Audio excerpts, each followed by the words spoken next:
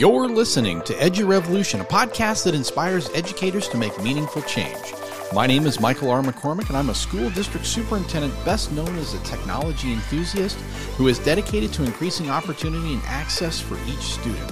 I'm sitting down with the movers and shakers who are making waves in the education space through research, practice, and technology integration. Buckle up and be inspired to make changes in your school or district and join the Edu Revolution movement.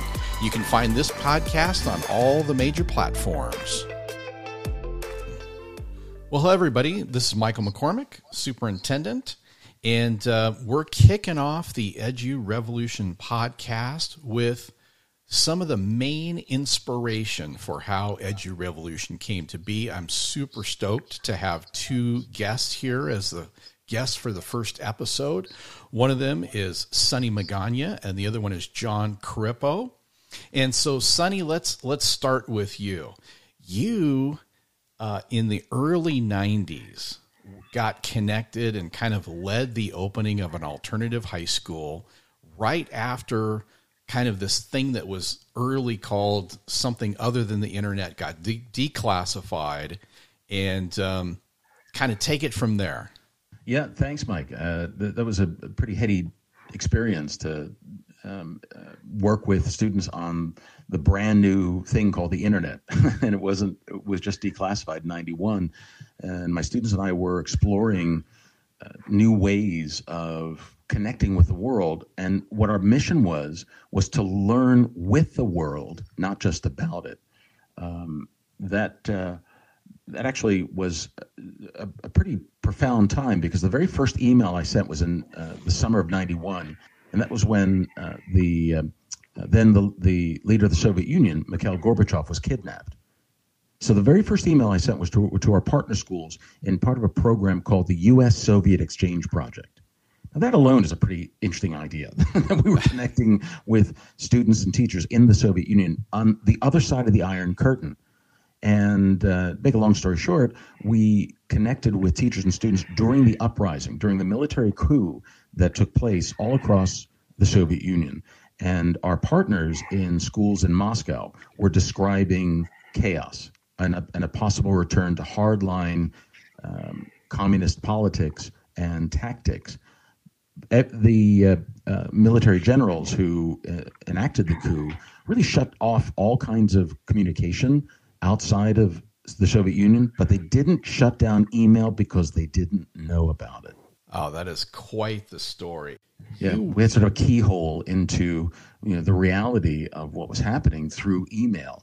And from that point on, my students and I were hooked. We said this could be a tremendous tool for the betterment of society if we choose to learn about ourselves and each other and learn how to make improvements through our educational efforts. And I've been on that path ever since. Oh, that is fantastic. And then it looks like you got the governor's commendation for educational excellence, and then went on to get the Milken Family Foundation Award.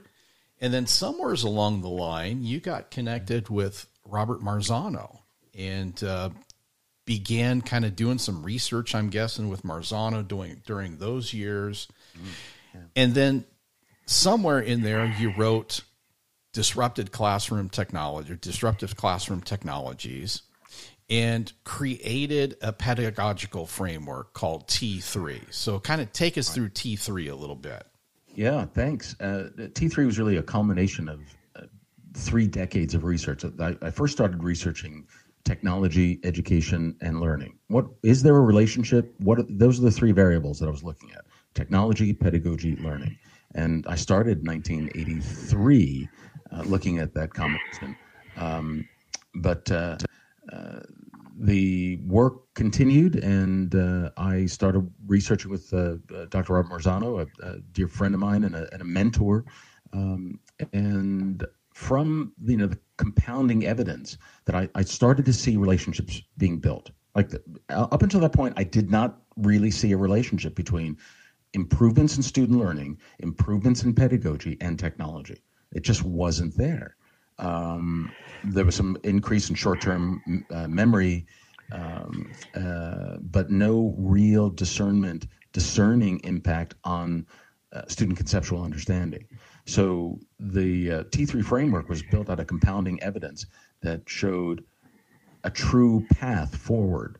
And what I tell people is that, T3, I didn't come up with the idea of T3 and then found research to support it. It's sort of the patterns were made aware from the research, and the T3 framework then became, a practical, research-driven model of what I consider a next-generation pedagogy. So that's where it came from. It was born of research. Oh, that's great. And we'll dive a little bit deeper into the T3 framework, but I want to introduce our other guest today, which is John Corippo. He describes himself as a formerly disgruntled student who made it almost all the way through school at a 2.9 GPA. I think, John, I know when I met you, I think I said, "Where have you been all my life?" Right? Yeah. And you've been a teacher. In fact, you're back in the classroom now teaching. And so I want to tap into some of those experiences. What's it been like kind of moving back and forth between virtual and face-to-face instruction? But you've been a teacher, an assistant principal, an assistant superintendent. You've been the, the chief learning officer for CUE. You went on to be the executive director for CUE. You've done a lot of things. And so tell us tell us a little bit about your journey. Sometimes I get tired of explaining it. It's funny because I had the same reaction when I met Sonny, because I started intuitively doing in the classroom with a very, very simple sense of, being a scientist. And I'm not a scientist, I'm a language arts guy, but if this pedagogical practice doesn't work, how do I change it so that I get the results I want, if that makes sense? So I started as an emergency credential teacher. I worked my way up. I did about 13, 14 years in the classroom, did a couple years for Fresno County office as an ed tech consultant, got to open a high school. And Sonny gets to show off about, we used the internet before anybody else. But my little claim to fame was we started a Google Apps high school that was largely textbook free, and every kid got a MacBook in 2008. So I think Sonny and I have similar lineage there of not being afraid to walk off the cliff a little. And then had a great time with CUE for about 6 years, trained about 50,000 teachers. And I've been an assistant sup. And then I had this epiphany about a year and a half ago. I was like, okay, I'm going into the fourth quarter of my career here. I'm not ready to retire, but I see the finish line. I think I need to hit the classroom one more time before I would propose to tell people what good teaching looks like in a modern classroom. And so that's my current journey for the next year or two. I'm going to be doing sixth grade up to my elbows. So but it's so neat to go back. It's kind of like the difference between being a parent and a grandparent. Not that I am a grandparent, but I've watched a lot of grandparents. Parents can be very intense and very nervous and very worried, and grandparents are like, he won't fall down. He's gonna be fine. Right. And if he does, we're just taking him to emergency. I've been there before. Not that big a deal. And so my stress level is very different than being a first-year teacher, even though I'm kind of a first-year teacher. It's super cool. Well, it's not lost on me when you said trained, about 50,000 teachers, primarily around the state of California, but I'm sure it extended beyond that too. I always think you don't want to get too far away from the classroom because you have to empathize with the journey that our teachers are taking with students on a daily basis. And I love it. It's almost like you're the EDU grandpa now. Yeah, I'm that old.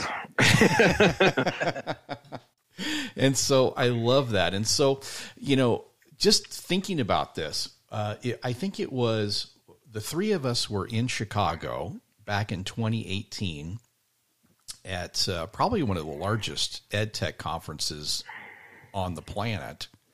I think you're right. And we all kind of came together. And my thinking at the time was actually there was Sonny and John and another guy named Ken. And Ken K, I'm going to take just a moment to give Ken in his work a shout out. But Ken was a lobbyist working in Washington, D.C., and started getting in touch with AOL back in the day. And I'm sure I'm not doing this justice, but he was one of the guys that I was made aware of that first started really tapping into the business community and hearing that the business community was, they were struggling to find qualified workers. And this work started probably back late 80s, early 90s.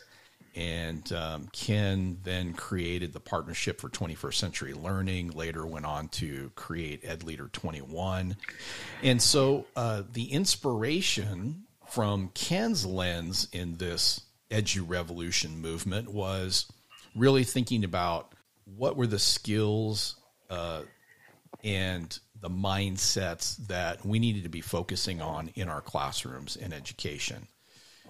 Then comes Sonny entering the picture with the T3 framework and kind of what's possible when you do certain things, all under, research proven strategies.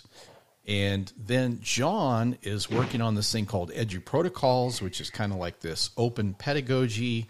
Once teachers learn about these lesson design frames, you can plug in any content. And so, just kind of the quick hit is Ken was focusing on what is it that we need to produce. I often say in my school district, I've got 20,000 of your future workers. What do you want them to know and be able to do?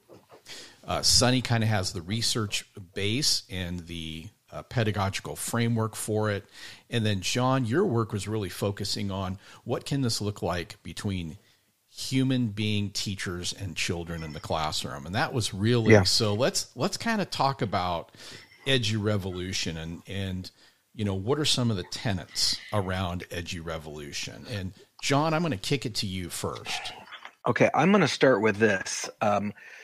You've heard me, both of you have heard me say this before. I think the EduRevolution group is a group that has seen what the actual practice looks like to make school better, i.e., school is not going to improve by adding devices or whiteboards. Can we get an amen for that? Amen. All right. School is not going to improve with better lectures. We've got hundreds of thousands of teachers trying to make the best lecture. It ain't working. School is not going to improve with better worksheets or better textbooks. We need to relook at pedagogy the way that Starbucks looked at Denny's. And if you read the origin story of Starbucks, basically the people that started Starbucks had gone to Europe and gone to an Italian coffee place. And then they got home and they're like, why can't I get this here? And I think what we're doing in EduRevolution is providing, Sonny's got the research. Mike, you've got the leadership and the leadership group and with groups like Ken that cross over. And then I think what EduProtocols provides is the bait and switch that allows teachers to actually make the jump. Because if we continue to think that, and I learned this term from Sonny, if we continue to think that lecture and practice or tell and practice is not working because we have the wrong curriculum, or it's not working because the teacher's not interesting enough, we have a giant logic error that we've got to solve right there. So that's my nutshell version, is we've got to give people a working framework, and a framework where teachers work dramatically less. We need to get rid of the aesthetic of, look at me, I graded all weekend. Dude, that's stupid. You need to stop.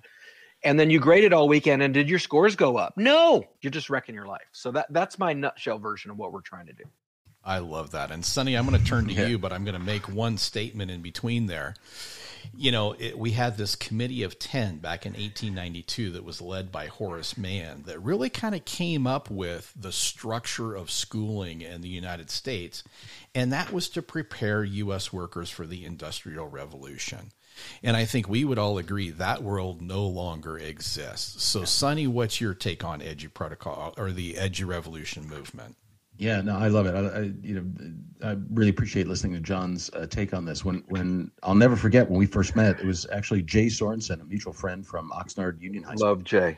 Jay's a great guy and was familiar with my work and familiar with John's work. He said, "Sonny, you got to meet this guy, John." And I'm sure he said to you, "John." Oh, he was recruiting me the same. Yeah. So hey, I know this guy. Yeah, I know this guy. So we met and just realized we were sort of pedagogical siblings, but from two different backgrounds. Yet we still had so much in common.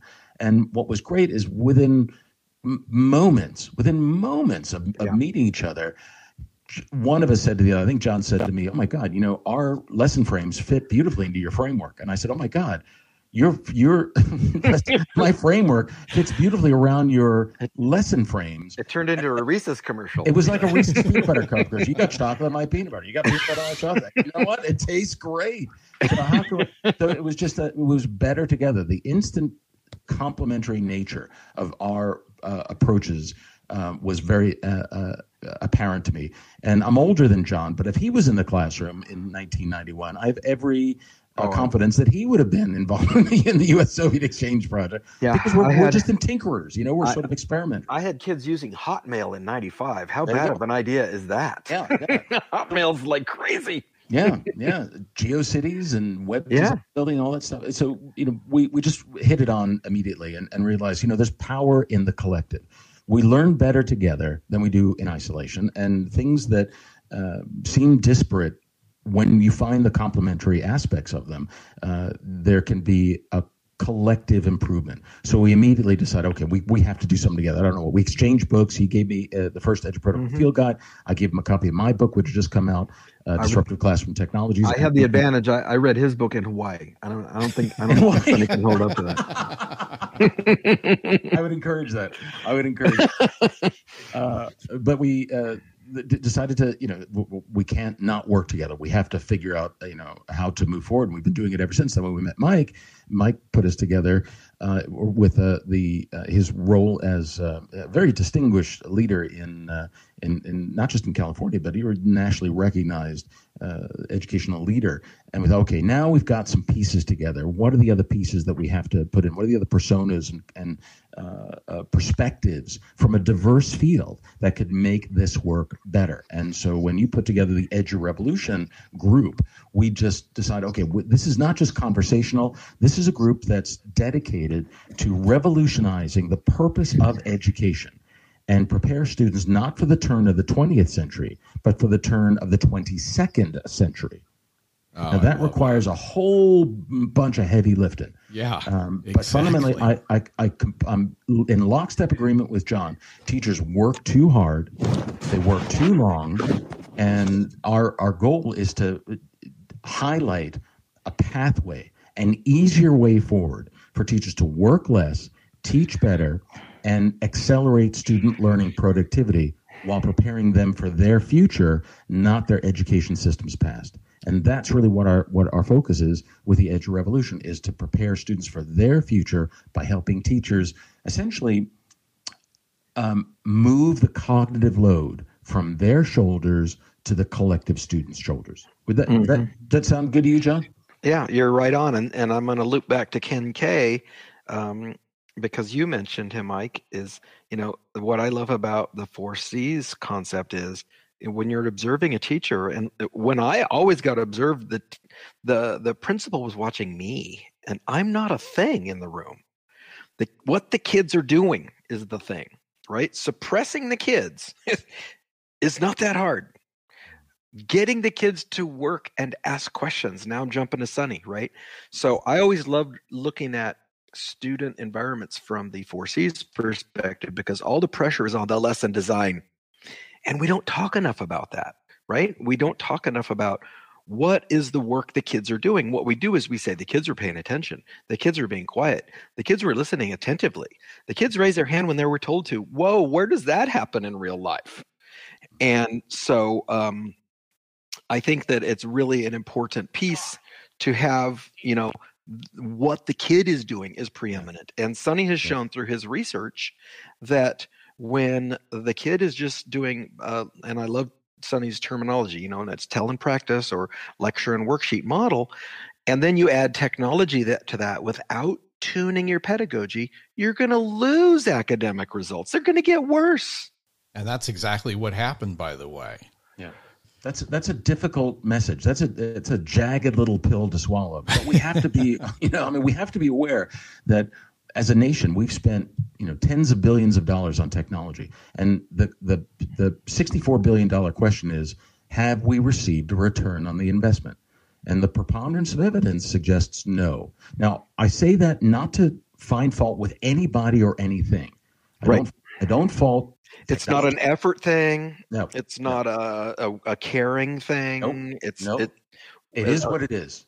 I would say that what we have is the wrong aesthetic. That's the way I like to say it. We're trying the wrong techniques. Yeah, I agreed. I think the philosophical underpinning is what needs to change. It's the structure of our system that needs to change. And if we get down to the layer of the channel of the river, as it were, by moving some of the rocks around the channel, then we can have an easier way forward. Now, let me elaborate that just for a moment. What my research shows really distinctly is that the impact of technology has been dismal. And it's not because of the technology. It's not because of the teacher. It's the practice of tell and memorize. Mm-hmm. Just having short-term memory enhanced with technology does very, very little to improve student understanding. But there's a a pretty big but here. But if we shift our philosophical approach to learning, to teaching, actually, from what teachers do to what students do as a result of what teachers do, then we can shift our whole pedagogical frame from a pedagogy of instruction to a pedagogy of learning how to learn. And that's significant. If our system shifts from a system of teaching kids science or teaching kids language arts or having kids memorize content, and instead focus on helping kids learn how to optimize their learning, then we have a learning-based pedagogy. And that's what I'm trying to do with T3, is have a pedagogy that's focused on learning how to optimize one's learning. And this is why I love Sonny's big butts. There's an opportunity in those. His big butts drive me nuts, literally. Yeah, no, that's hilarious. But it goes back to if the kid is, well, I like to use the sports analogy. If you've ever played a sport, or your child has played a sport, or if you ever coach a sport, imagine talking to the team for most of the week. Yeah. Like 60% of the week, you're talking to the team, and then literally giving them a worksheet to check for their understanding, as if that makes any sense, and then coaching them after the game that they are bad players and that you're going to have to yell at them even more next week to get their attention. It's nonsensical in any kind of activity other than the classroom. Right. It certainly doesn't mirror real life. And I mean, one of the things we've talked about a lot, extensively, is this idea that our students don't typically have an authentic audience that they're working for, right? They usually have an audience of one, their teacher, and they're very strategic about making sure they hit all the points that the teacher laid out. And so in that case, it's really, it's even, if I could jump in, Mike, it's even worse than that, because if you read some John Taylor Gatto, you need to remember that the kids have been conditioned by the machine to tell the teacher that they like what they're getting. Yes. That's why it's so hard to break the cycle. So this is when I hear language arts teachers say, "Oh, my freshmen in high school love it when I read to them." No, they don't. Trust me, they do not. You know what they love? They love telling you they love it, because you love hearing it. They also love not working. Mm-hmm. So when they're not working, you may read the whole period. You can read anything you want, because I don't care right now. And you're not going to get better by that. That'd be like saying, "Oh, this football coach tells the best stories. I could listen to his stories all practice long." That's not going to be a good season. Yeah. It's not. It's not going to enhance performance. No. But what does enhance performance is being actively involved in the performance. Yes. So shifting students' roles from passive consumers of worksheets, practice, lecture, whatever content, and shifting them to become active producers of knowledge representations changes the game in measurable ways. And that's really why I'm so excited to be on this podcast and to continue to forward the work that John and I are doing with the T3 framework, the Edge of protocols, and the newly developed T3 Edge of protocols, because it helps reduce teacher workload, shift the cognitive load to students so they're producing representations of their learning. Mm-hmm. And that has an impact equivalent to an acceleration in learning productivity. Yeah. Well, here now I'll give you a real life example of what Sonny's saying, Mike. This you're going to crack up when you hear this. So I'm doing some PD for a district back east. I started my PD Friday at 4:15 a.m. We did an hour, and then I went back to bed, and then at 6:45 I got up and went to school. Right? But guess what? When I got to school, I checked my Twitter. Teachers were already doing the things that I had shared in a 45-minute PD. Wait, they were already doing things and had already gotten student feedback. And you guys you know what thin slides are. One teacher did thin slides, and you know what the kid commented in the Google slide deck? I could do this every day of my life. Right.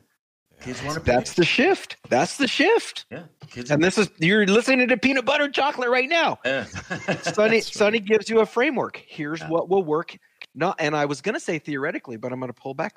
Here's what's going to work based on Sonny's proven research and effectiveness and implementation. And then here I come and say, and if you want that, you don't explain the worksheet better. You do a different practice. And in this case, thin slides was the practice.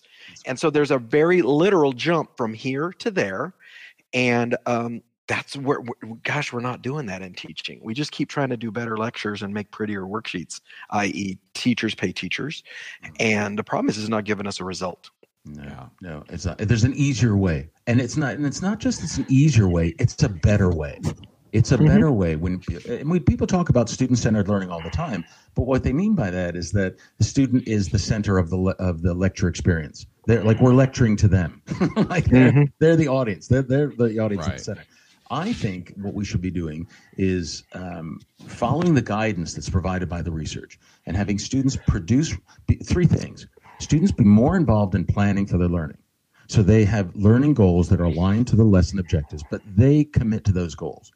The second thing is to have students be more involved in expressing and representing their knowledge creatively. And thin slides is a wonderful scaffold to do that. It's just one of many. So they're more involved in expressing and representing their knowledge. And the third thing is to have students more involved in actively evaluating and appraising their knowledge growth. Those three things are things done by teachers. But if we have students do that, I'm not suggesting that teachers stop doing that, just do a little bit less of it, have kids do a little bit more, and then the results will astound you. Yeah. And we routinely have teachers tell us that the kids are telling them we're getting better. Yeah. And the kids are surprised because they're in sixth grade and they've never gotten better. The kids are stunned to realize they're getting better. And that, to me, says everything I need to know about the potential of this, right? When kids are telling you, I'm getting better and I've never gotten better, that's the sweet spot. Yeah, I love that. Well, and I think that, we often hear the cliche, voice and choice for students. But what I love about the work that you two do collectively is it takes it beyond the simple voice and choice verbiage and actually gives teachers, educators, a true path forward. This is how you can do the work that guarantees student voice and choice. And I think when kids have agency around what they're learning, obviously they're more invested, they're more highly engaged. You get away from this concept of strategic compliance. And, I'll say it like this. I'm going to move into we're in a global pandemic. And I've often said, COVID-19 is like an exercise in the 4 C's for adults. And what you see is that we're having to use our communication, collaboration, creativity, and critical thinking to solve this problem. And we're not just doing the math part of it from 1:45 to 2:45 in the afternoon every day. And we're not doing the science part of it from 9:30 to 10:30. We see how all these different subject areas collide with one another. And I think if we can give that to students in a more authentic environment within the classroom setting and actually have them start to think about solving some of the challenges of their generation that they're worried about, they're concerned about, that's when we see now that learning the specific subject matter areas is a means to an end. It's not the end.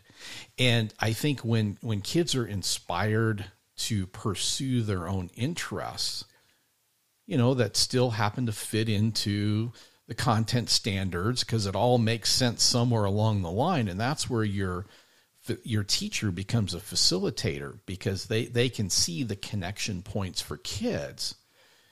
But the kids are now working towards something that they're genuinely, authentically interested in. And I think the combination of the T3 framework and the EDU protocols is the perfect marriage.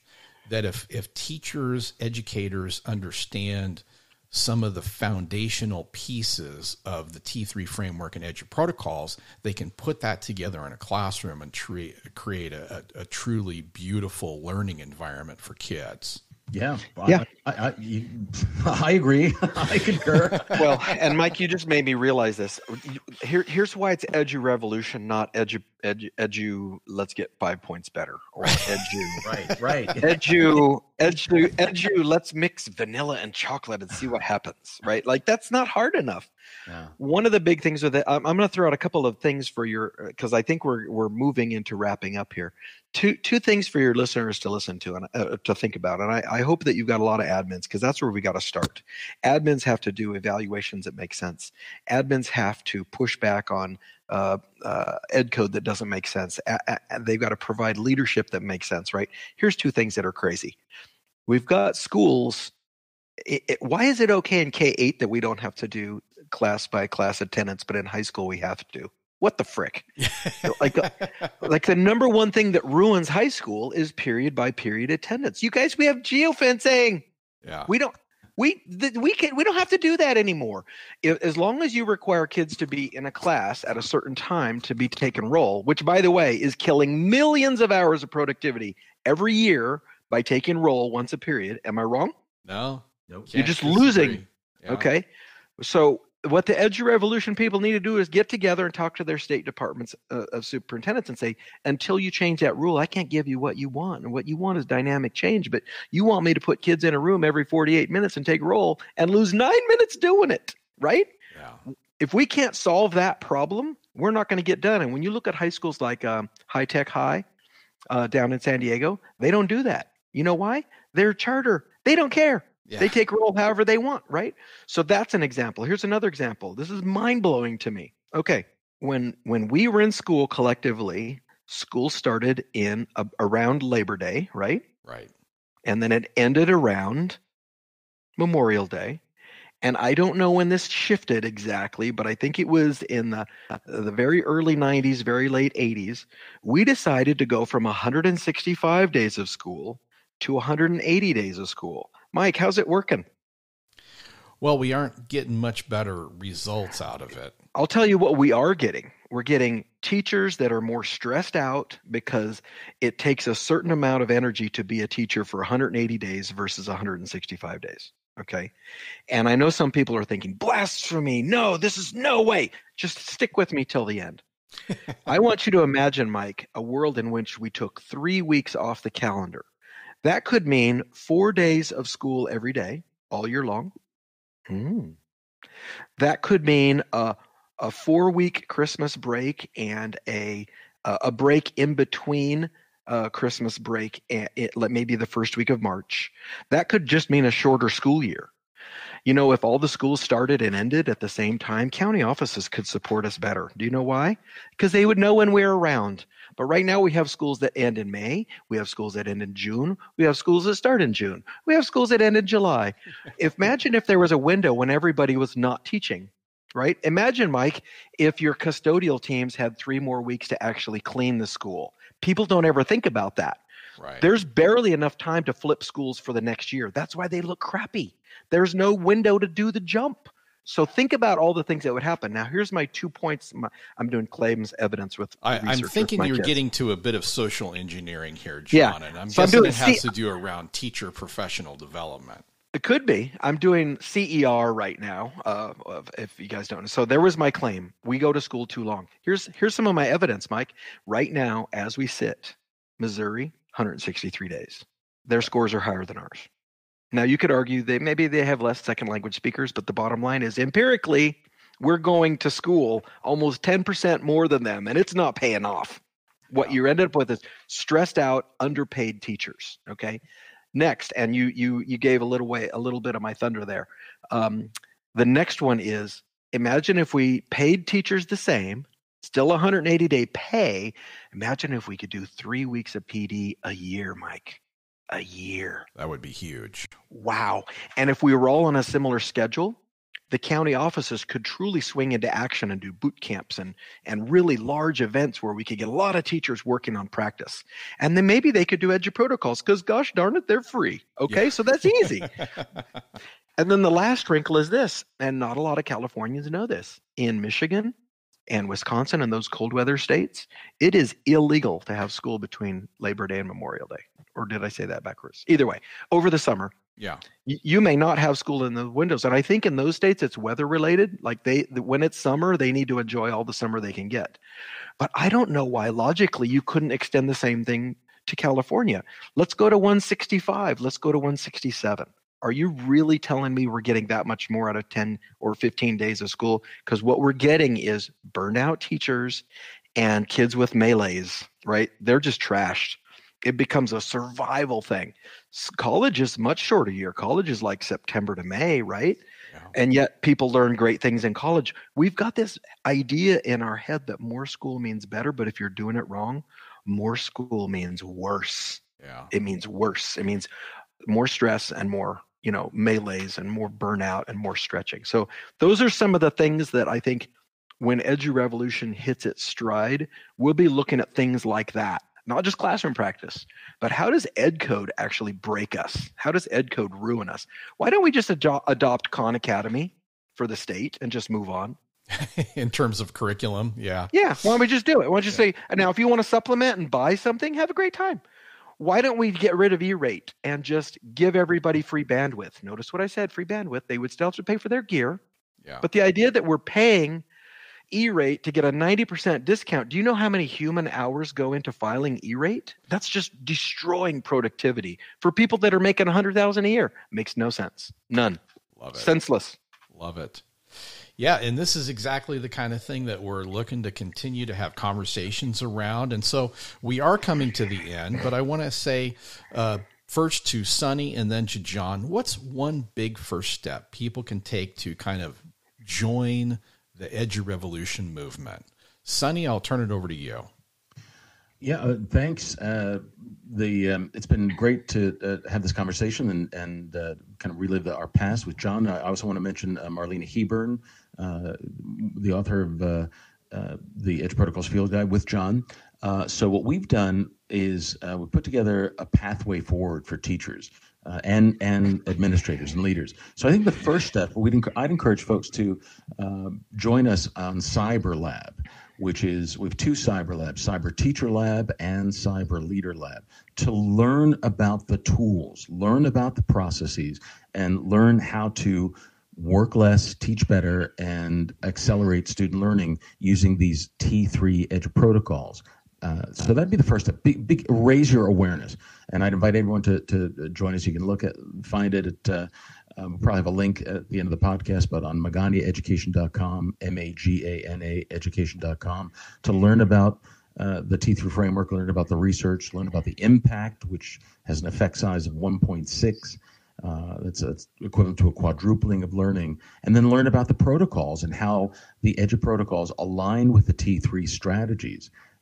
So that you can use them right away. So the first step is to become aware, become familiar with the T3 EduProtocols, and join us on Cyber Teacher Lab for teachers or Cyber Leader Lab. Yeah, because I think, I'll put it in, for those of you who don't know, Sonny is quite the musician. And so I would say it like this. You could be sitting around the campfire, strumming an acoustic guitar, and have never experienced Eddie Van Halen.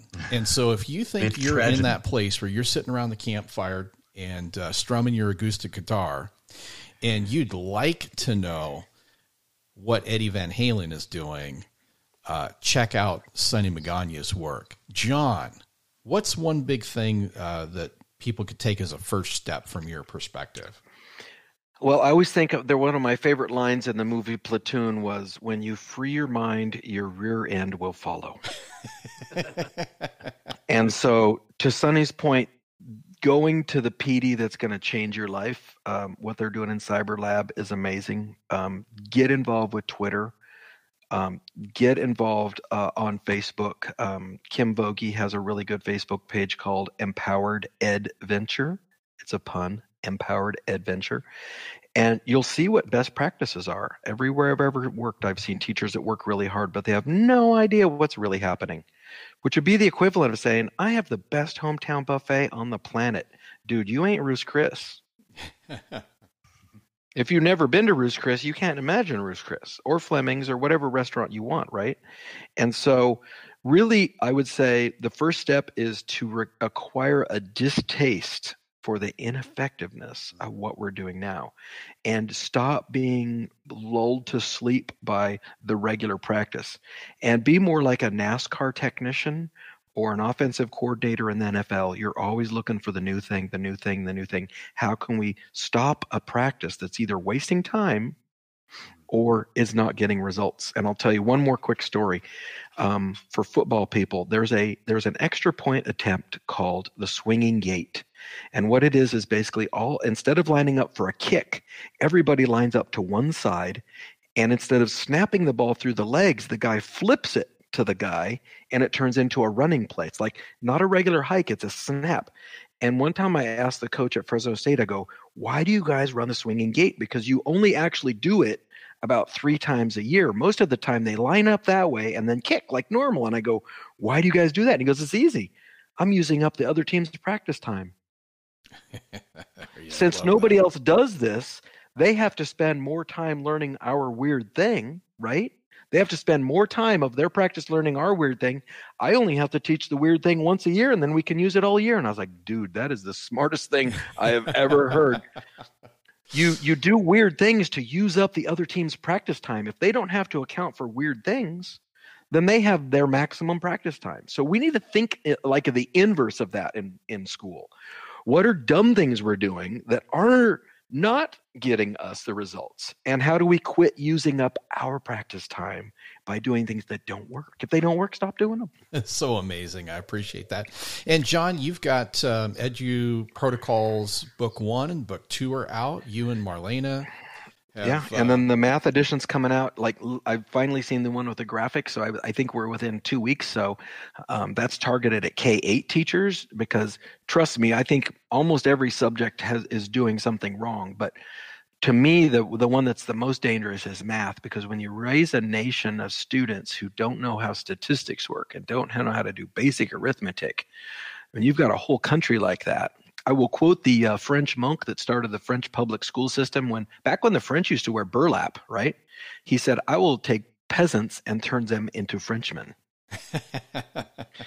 And I would posit, and this may be a really good place to kind of wrap up. I don't think we're currently doing that in the U.S. I think we're taking citizens and kind of turning them into peasants because they don't have a great economic future. They're not bought in ideologically or philosophically necessarily to our country. It's just a giant mall. You know, the United States has kind of turned into a giant mall. You want to make a lot of money to buy a lot of stuff. That's not really a country. It's not really a country, officially speaking, as a history guy. Yeah, I love that. And John, I love your, one of the things you always say is now that we know each other, you've got free lifetime support. Mm-hmm. So we'll put that out there. And where can people find you on the World Wide Web, as we used to call it back in the early 90s? Oh, the so-called World Wide Web. Shout out to Phil Harding. That's right. My email is at jcorippo, JCORIPPO @gmail. You know, I don't have any weird numbers on my Gmail because I was on in like 2005. So it's just jcorippo. And then Twitter at jcorippo. And then hashtag #EduProtocols. You'll see teachers that are literally releasing themselves from the insanity that we are doing. They're literally giving themselves a get out of jail free card, and then they're recruiting others and saying, dude, this is a thing. And it's incredible to watch. And the results are out of control. The results are nuts. Well, that's how you can get to that quadrupling of student achievement that Sonny's research verifies. Mm-hmm. And, one of the things I would say to the leaders is that your primary responsibility is to liberate your teachers, your teachers and your staff to do the things that they need, they know they need to do. And I think that's huge. Okay, we're going to wrap up, but before we do, Sonny, what's the greatest thing on your gratitude list? Yeah, great question. I'm really grateful for this group, for EduProtocols, and for meeting John and Marlena and yourself, Mike. I'm grateful for how you helped me appreciate new perspectives, the diversity of our perspectives around this work, and how important it is to open minds, as John's really talking about, opening teachers' minds and opening learners' minds. That requires a team approach.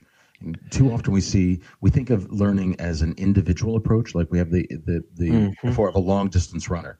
Well, no, John Dewey showed us that learning was an active sport. You got to get off the bench and in the game. My research shows that learning is a team sport. We learn better together. So I'm grateful for the collective team in EduRevolution, because I think we're better together. That's what I'm really grateful for. Right on. Thank you. And John, what's at the top of your gratitude list? Just that you guys exist, because I thought I was a crazy person for the first 15 years of my career, and I got literally left out, passed over. Luckily I'm very determined. So, but to I don't know. You'll love this rock reference, Sonny, but the song "No Rain" by Shannon Hoon was the author. Soul. It's a really cool song, but in the video, there's a little girl who likes to dress up like a bumblebee. And as she goes down the road, people are mocking her. And as she's at school, people are mocking her. And then she sees a little gate and she opens it and she goes through the gate and everybody's dressed up like a bumblebee. And it literally makes you want to cry.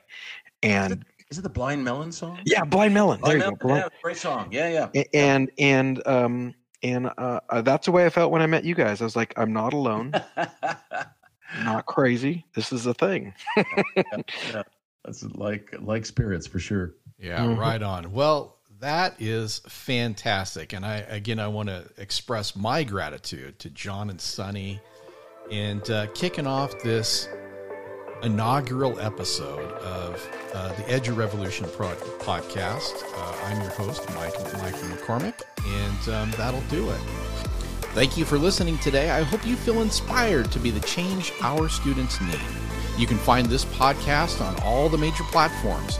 Make sure to subscribe so you don't miss a single episode. You can connect with me on Twitter at Mike_McCormick2 and Instagram at Michael R. McCormick. And hop on over to the EduRevolutionPodcast.com website for free resources that support your next change initiative.